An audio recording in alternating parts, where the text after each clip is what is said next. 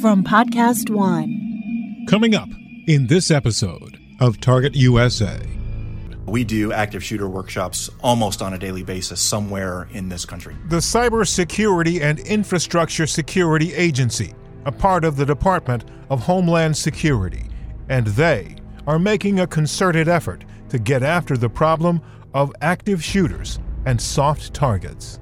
Brian Harrell is the Assistant Director for Infrastructure Security, and he joins Target USA to talk about all of the efforts they're making with their law enforcement partners across the country to stop active shooters and to shore up soft targets. On the front lines of that effort are the Protective Security Advisors. They have the ability, the subject matter expertise, and the wherewithal to walk the property, walk the church, walk the synagogue, the temple, that school, really understand what is that enemy avenue of approach, where could a potential shooter come from, and what to do about it. The place where domestic terrorism, the victims, and the Department of Homeland Security come together. Coming up on this edition of Target USA, The National Security Podcast. From WTOP in Washington, D.C., this is Target USA. Russia could render huge harm to this country. North Korea's secret missile. Capable of reaching the whole of the United States. Dangerous terrorist. D.C. is repeatedly mentioned as someplace they would like to seek an attack. Cyber criminals. Decryption successful. America has a target on its back. And on this program, we investigate the threats, the people behind them, the agencies fighting them, and the impact on you. This is Target USA, The National Security Podcast. I'm J.J. Green. On August 31st, multiple people were shot from a vehicle traveling between Odessa and Midland, Texas. 8 people, including the perpetrator, were killed, and 25, including 3 police officers, were injured. This was the third mass killing to take place in the U.S. in August of 2019, and the fourth in a 32-day stretch. Even before this happened, the Department of Homeland Security knew it had a problem and had been working on a plan to intensify its efforts to help communities prevent these tragic events and the fear that can grip communities when people or groups that fuel that kind of activity turn up in their neighborhoods. Brian Harrell, the Assistant Director of the Cybersecurity and Infrastructure Security Agency, in an exclusive interview, talked with Target USA about what their plans are. But before we get into that discussion, a perfect example of that kind of fear and tragedy happened in Charlottesville, Virginia, 2 years ago. Here's an audio clip of the coverage of that day from WTOP Radio in Washington, D.C., where Target USA is located. And now continuing coverage of the deadly violence in Charlottesville this weekend. 3 people are dead after a white supremacist rally organized to protest the removal of a statue of General Robert E. Lee led to street brawls and a response from police in riot gear. The worst moment, however, came when a car plowed into a crowd. WTOP's Dick Uliano has more now from Charlottesville. Chanting against President Trump and the Ku Klux Klan, counter-demonstrators were marching on a downtown street, crossing an intersection, when 2 waiting cars were rear-ended by a third and pushed into the crowd. Matt, who saw it, believes it was an intentional crash. I just kind of along for the ride since I thought, okay, it's going to be pretty peaceful from here on out. It really just looked like an attack. The counter-demonstrators had their own first aid team. But one of them, Michaela, says police prevented her from helping treat the injured. I'm a certified EMT in the state of New Hampshire, and they didn't let us get to the people. They gave us a lot of trouble. The driver that caused the crash fled the scene but was later taken into custody. In Charlottesville, Dick Uliano, WTOP News. Killed when that car hit the crowd was 32-year-old Heather Heyer of Charlottesville. 2 Virginia state troopers conducting surveillance of the rally also died after their helicopter went down. And often we hear that hindsight is 20/20, but hindsight is just as often proof that foresight was absent. This is Michael Masters, National Director and CEO of the Secure Community Network. I was in Charlottesville meeting with the congregation there that sort of sat at the nexus of that white supremacist rally. And Alan Zimmerman, who was the president of the synagogue, said to me, as events were going on, he was standing there looking across the street. And the street's very narrow. It's maybe 40 feet. At two guys that are armed with AR-15s, wearing swastikas and Confederate flags. And he said to me, we just felt so alone. And on a personal level, my immediate reaction was that's just wrong. Like no member of the Jewish community, but no member of American society should be looking across the street at that and feel that they're on their own. DHS says it understands this and is working to prevent the violence and the fear associated with those events. Brian Harrell is the Assistant Director of the Cybersecurity and Infrastructure Security Agency of DHS, and he told Target USA in an exclusive interview, a lot's changed in the threat environment in a short period of time. The threat environment has certainly evolved over the last number of years. So we've gone from the Parkland shooting a little over a year ago where 17 kids were killed to just a couple weeks ago where we had Dayton, we had El Paso, we had the Garlic Festival out in California.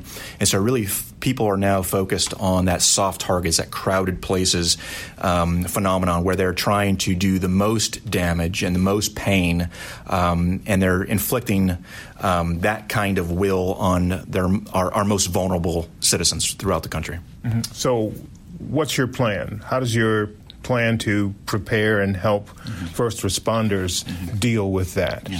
So really it comes down to four major components of how to plan. This is in addition to the physical security, maybe protective measures that you would have put in place, but it really comes down to connect, plan, train, and report. So connect with local law enforcement, connect with those first responders. Plan. No longer is it safe to say, I hope it doesn't happen here. But in fact, if it can happen there, maybe it can happen here. And then train. Response and recovery plans are absolutely critical. We do not magically get better in a time of crisis. We always default to the things that we know. And this is why exercising is so critically important. So having that plan and training to that plan. And then report, suspicious activity. Things are crystal clear in the rearview mirror. And so, how can we get ahead of this and start putting puzzle pieces together ahead of time so that we can identify that pathway to violence? We can identify those shooters before incidents actually happen. So how are you working to do that, to get ahead of those things and to be prepared for them? So the Department of Homeland Security specifically says here today, we do active shooter workshops almost on a daily basis somewhere in this country. We also have protective security advisors, or PSAs, throughout the country that have that institutional knowledge. They live, eat, breathe, and sleep in that community. They are that local government resource. And so they have the ability to put on an active shooter workshop to maybe a school district, that house of worship, some of those other stadiums, malls, racetracks, the marathon that you might run this weekend, having these constituencies out in the field, engaging them and doing training almost on a daily basis. And so this is part and parcel to what we think is part of risk reduction. We can measurably see this. How do they work with those communities? How does your team engage with the first responders in these localities that they're in? I know that they're there to become familiar to the community, but what's the tactical part of how they actually engage and connect with these first responders in these locations? So a big part of it is through that PSA and having that relationship with local law enforcement, first responders, and really just having the American people, the American public understand that we have these resources available today. I think over the last 15 years, we've done a lot of really good work that nobody knows about. And so now is an opportunity to really bring some visibility to some of the things that we're doing, the resources that we have. Right now today on our website, which is dhs.gov/hometown security, on there is resource guidelines, videos. If you're looking to do a exercise or a tabletop exercise, if you're looking for an active shooter workshop, maybe you're looking for a security clearance to have a conversation back and forth with the Department of Homeland Security, we have those resources available today. So this is pretty much administrative stuff that you're making available. Is that right? We have a lot of resources that are administrative, but there are also videos and tabletop exercises, but also that PSA in the field. They have the ability, the subject matter expertise, and the wherewithal to walk the property, walk the church, walk the synagogue, the temple, that school, really understand what is that enemy avenue of approach, where could a potential shooter come from, and what to do about it. And so it's these mitigation measures and the recommendation that if you're going to invest in security, where do you invest that next incremental dollar? Maybe it's in access control, maybe it's perimeter security, maybe it's a school resource officer, maybe it's lighting, alarms, et cetera. So really understanding and having the expertise and utilizing that expertise is starting to drive risk down. Places like Gilroy, El Paso, Dayton, you have PSAs there, and what was their response to this? So in preparation to some of the large events like that, some of the outdoor venues, concert venues, a big NFL game kind of thing, we have this relationship with the local venue, with that local stadium, et cetera. So we're constantly doing threat and vulnerability assessments. We're talking about the resources that we have, and that relationship goes back and forth almost on a daily basis. In terms of when an event happens, immediately the PSA is notified. Typically they're in that emergency operations center. They're trying to provide that resource and that ability to have a conversation so that when private industry needs us, when law enforcement has a need from DHS, they're able to provide those resources relatively quick. Have you done anything since these 3 high-profile shootings to improve or to raise the level of activity of your team? Mm-hmm. So I think we need to understand that we will never, ever eliminate all risk. Mm-hmm. Today, in my opinion, this world is becoming more and more violent every single day. So it's not about risk elimination, but it is about risk reduction. How do we provide subject matter expertise, a conversation, understand what that bad actor may do, and apply some security measures to reduce risk? And so I think that is the value proposition that the Department of Homeland Security has. And so post-event, a lot of it is we have resources. Let's prevent this from happening again. Let's prevent that copycat attack down the road. And I think the American public has been incredibly receptive to the amount of dialogue that we've had since some of these major events. My specific question is, have you and your PSAs and your team done anything tradecraft-wise, tactically? Yeah, I understand that, you're having conversations, but I'm saying, have you changed anything or done anything differently or more since these shootings have happened in terms of how you do what you do? Yeah. So right after the 3 events that we're talking about, we immediately engaged Walmart, we engaged the Garlic Festival, we engaged local law enforcement in Dayton, Ohio, to have this conversation about some of the resources that we have. So the quick answer is yes, absolutely. But in terms of modifying our approach, now is a time in which we take these events, we take a look at the lessons learned, and how can we modify our products to better mitigate risk to our stakeholders. Do you see anything right now? I mean, it's still fairly early after these that you can point to that might be changed. Yeah, it is still fairly early. As a matter of fact, we're still letting the law enforcement investigation kind of play out. We do not want to circumvent that or get in front of that. But where there's lessons learned kind of after the fact, we're going to want to take these, put them into a document, and then push them back out in industry for everyone to consume, number one, but ultimately for the department and industry to get better. Is every community in the U.S. covered by this program? And I'm not asking if every single small town has a PSA in it, because I know the answer is no. But, speaking specifically, are you confident that any place essentially where something like this could happen, the folks there know about it, or at least have a good chance of knowing about it? I think the program has been around now for well over a decade, and so the understanding that the Department of Homeland Security has the PSA program, I think, is there. I think there's also some opportunities for improvement. I think there always is. I would like to, increase the cadre of PSAs. Right now we have 119. I could probably use 119 more based off that demand signal and the amount of events that are happening on a daily basis in the United States. Really creates that demand signal to where we have good resources. We want to use them, but we need to get them into the practitioner's hands. Today, DHS, I am a peddler of influence and a pusher of good product. That's what I do. I don't own the infrastructure. And so this is our opportunity to engage stakeholders, engage industry to say, look, these are the products that we have to reduce risk. Use them, and oh, by the way, they're 100% free. Thank you for that. Getting to the tradecraft that you're seeing from active shooters taking advantage of soft targets, what have you learned in the last few weeks, last few months? What have you learned about these shooters? Yeah.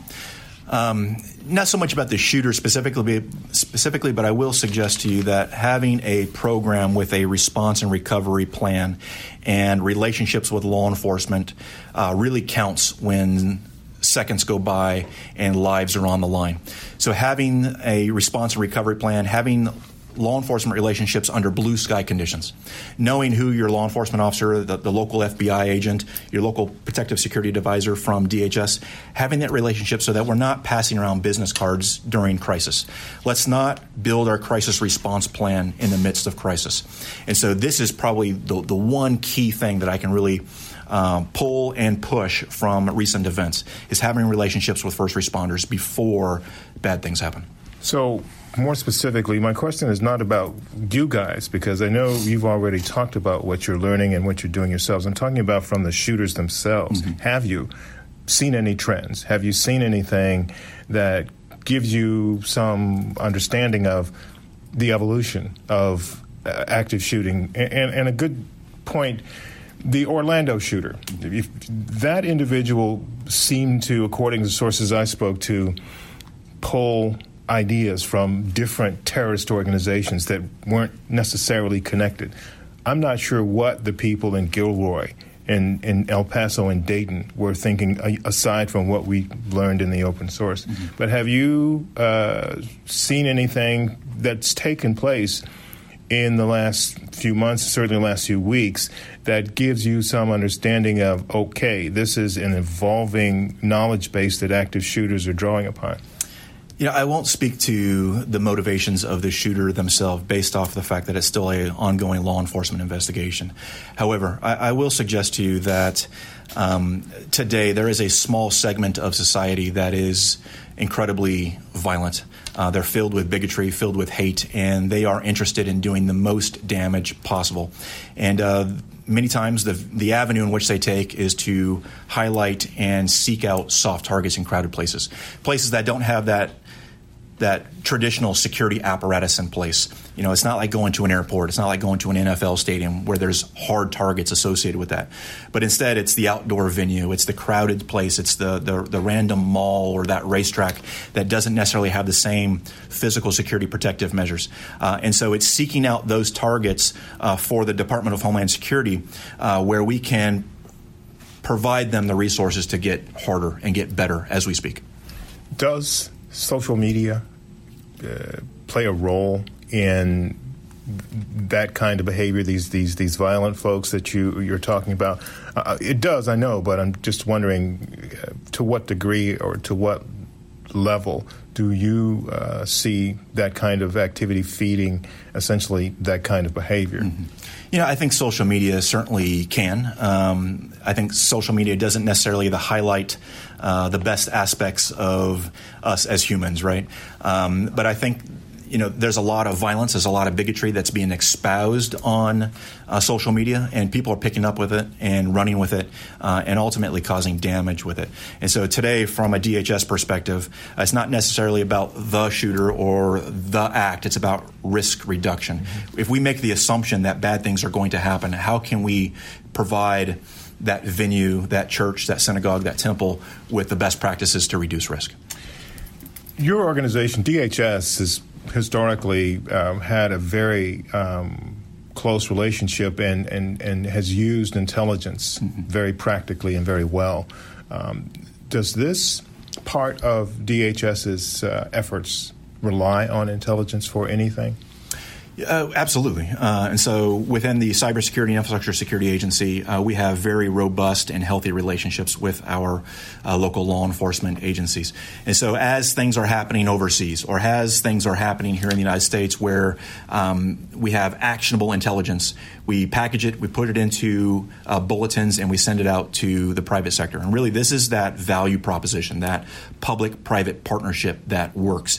Maybe it didn't work so well 15 years ago, pre-9/11, but today we're very focused on sharing information. And if I have it, we're not going to sit on it. We're going to share it with stakeholders who can actually do something about it. Within private industry, we often say that 85% of all critical infrastructure is owned and operated by the private sector, not the government. And so if I have information, I need to get it out to the practitioners who can do something about it. We are risk advisors. We're not risk managers. Managing risk is up to the private sector. Do you get enough feedback, response from the private sector, from companies, from agencies and organizations? And I guess maybe a better word would be, are they dialed into this? Mm-hmm. Are they getting this? Mm-hmm. Because there are those who question whether or not. Some critics say companies in the private sector are not getting this. What do you say? I think a lot of companies over the last number of years have certainly become significantly better at sharing information. We have daily interaction with stakeholders, law enforcement, those out in the field that are seeing things at that tactical, at that field level that feed the national dialogue for us to kind of put some puzzle pieces together, paint a picture, and then push it back out to the industry at large. Could it be better? Absolutely, 100%. I don't think any of us would suggest that everything is operating on all 8 cylinders and everything is perfect. However, significantly better today than it really has ever been. And this is really that public-private partnership going back and forth where as we have information or as the private sector has information, we have to share it so that we can get ahead of threats. The See Something, Say Something campaign has proven itself many times over. I'm wondering, can that be improved? Mm-hmm. Can that be taken to a new, different, more effective place? And I ask that question because a lot of information happens online. Mm-hmm. A lot of things happen online, but it's really hard to verify that. But I did hear recently that there's some thought being given to asking people to report things they see online. Mm-hmm. Is that something that you're interested in?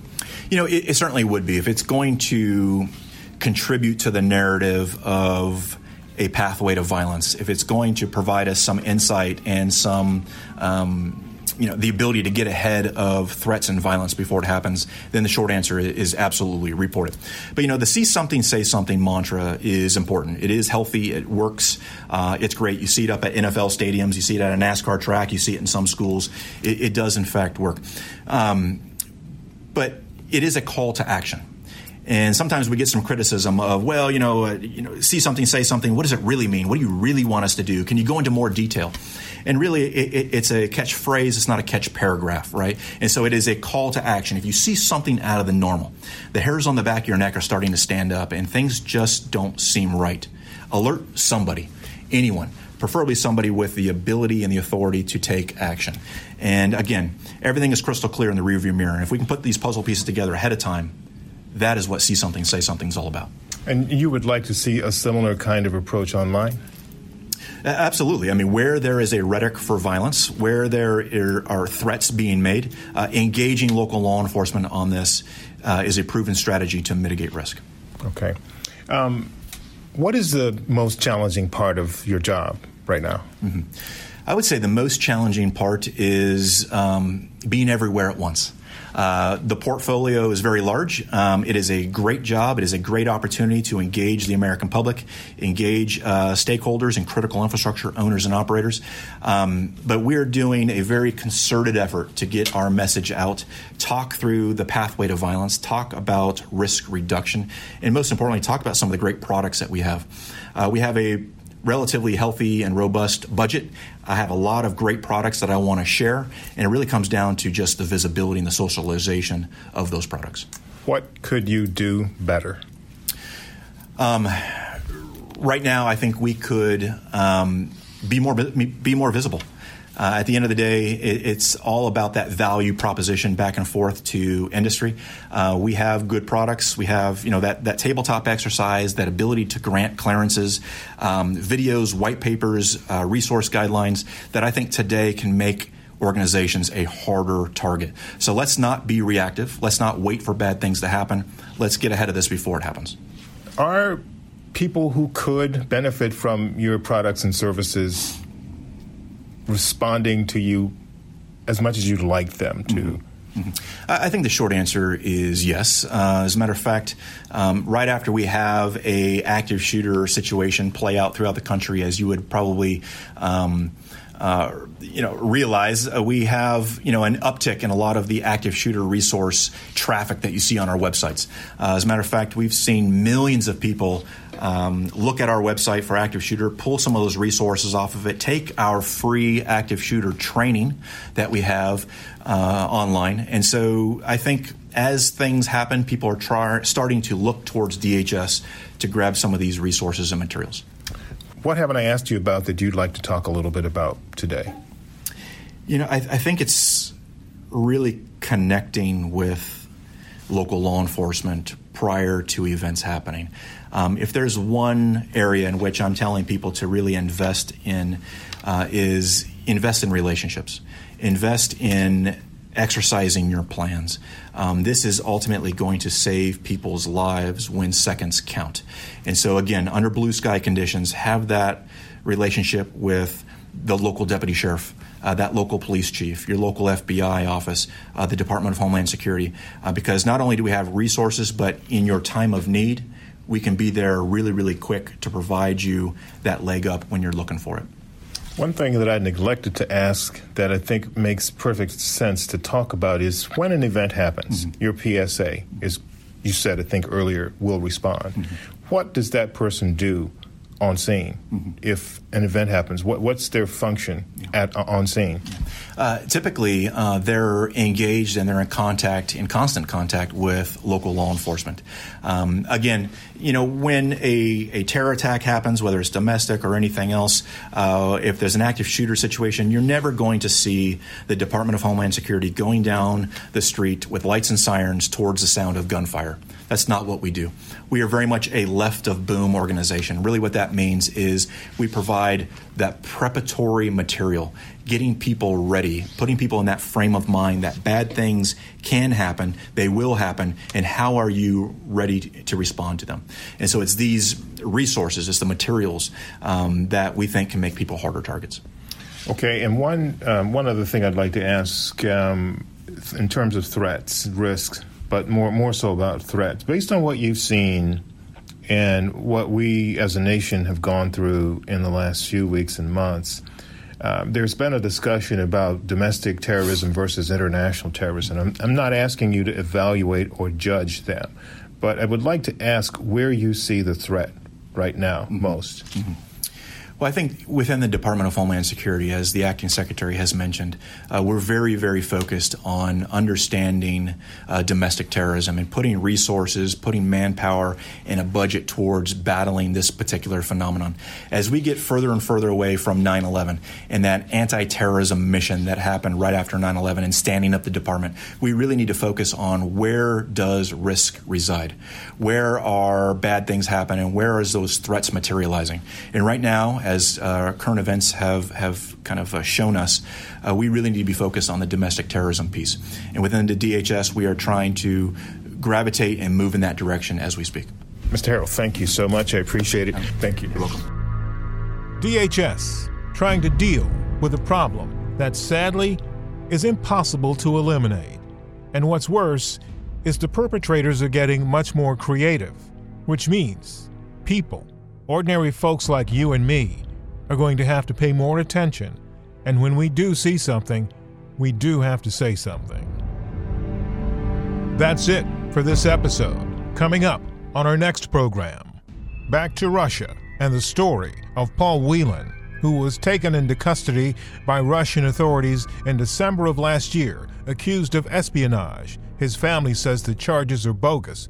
His family also says his health and his safety are now very serious concerns for them. He has seen a much more aggressive tone from the prison guards and has complained specifically about one guard that appears to be getting close to being physically abusive.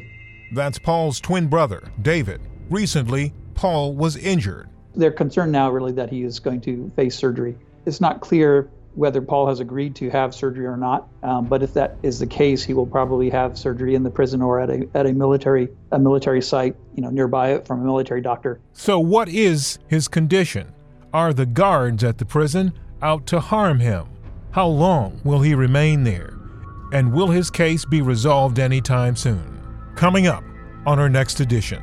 In the meantime, thank you for listening. If you have any questions or comments about the program, send me an email at jgreen@wtop.com. That's the letter J, the color green, one word, at whiskeytangooscarpapa.com. jgreen@wtop.com. Also, follow us on Twitter at TUSA Podcast. That's at Tango Uniform Sierra Alpha Podcast. And if you want more national and international security news, sign up for our newsletter, Inside the Skiff, at WTOP.com/alerts. I'm JJ Green, and this is Target USA, the National Security Podcast. It's time to turn it up with your new favorite podcast, Expeditiously with T.I., here on Podcast One. Join the rapper, entrepreneur, family man, and activist as he bridges the gap and sheds light on important social topics and much more in an authentic, eyebrow-raising dialogue that might make you want to pull out your dictionary. Download new episodes of Expeditiously with T.I. every week on Apple Podcasts and Podcast One.